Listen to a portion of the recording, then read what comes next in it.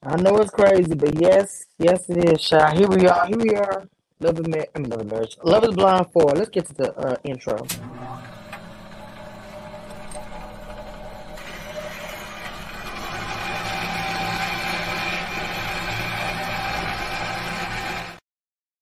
You don't want no problems, you just talk like you do. Woo!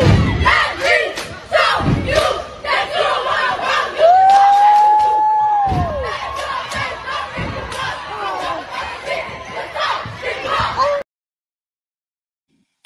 All right, y'all. Allegedly, she posted on her Instagram, and to me, it looks like she's trying to take some accountability for her actions. Um, I cut it small. It's actually longer, but I couldn't read it.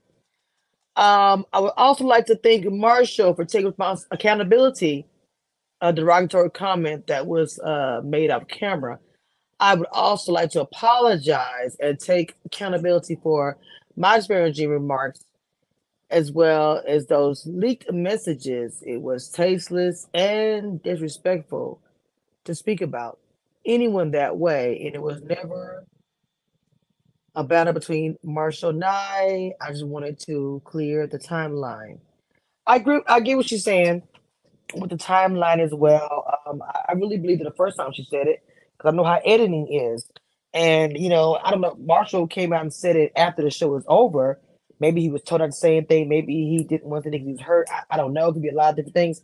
But he just recently came out and said, yes, in an interview, that it was correct what she said. He probably was just hurt by the situation and his ego was bruised that she didn't choose him.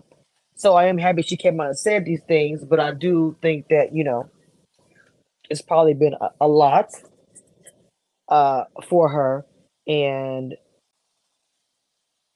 she has been acting wild out. Let's be clear, she has been, and she's acknowledging that.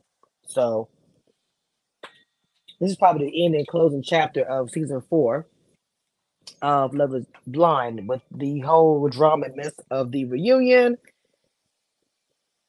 Lord, that's all. I don't have any more really to say. This is gonna be a quick video. I'm just gonna want to credit. Y'all know I love you. That's it. That's all.